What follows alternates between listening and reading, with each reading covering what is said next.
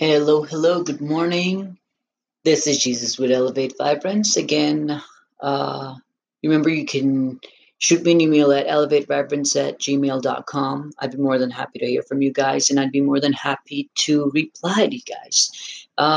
Today, what I want to talk about is the liver, uh, carbohydrate intake, and how that reacts to the liver.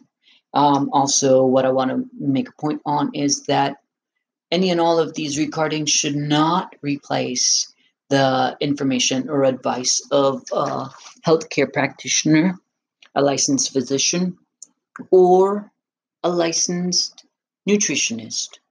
All my information are given in a general idea and is not in any way to replace the information of a licensed medical doctor or a nutritionist. Again, this is Jesus with Elevate Vibrance. And today, what I want to talk about is carbohydrates. And I don't know how many of you guys know that carbohydrates is basically sugar. And what I want to talk about carbohydrates, or in place of carbohydrates, I'll be just saying carbs, is that carbs basically come in two classes, simple and complex. And so with simple, what we have is it's more of the man-made kinds of sugar, carbs, and with complex carbs, it's more of the natural kind that you get in plants and fruits, veggies.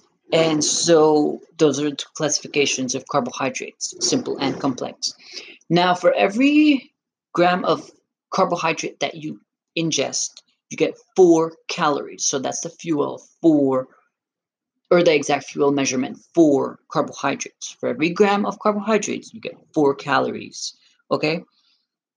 And so, what I do want to talk about is that for every gram of carbohydrate, your body basically holds on to 3 grams of water.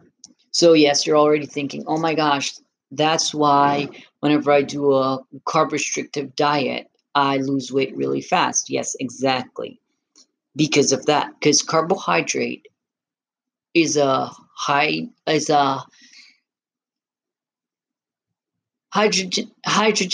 and a carbon. And so that water is attached to that carbon, and you get the carbohydrate, which is hydrated carbon.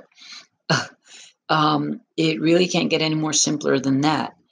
So again, if you do try any carb restrictive diets, you will see that weight loss for the first few weeks or maybe for a while, but eventually, what happens is your body goes into a dehydrated mode, and at some point, your mind starts to not be as effective as it was in the beginning of the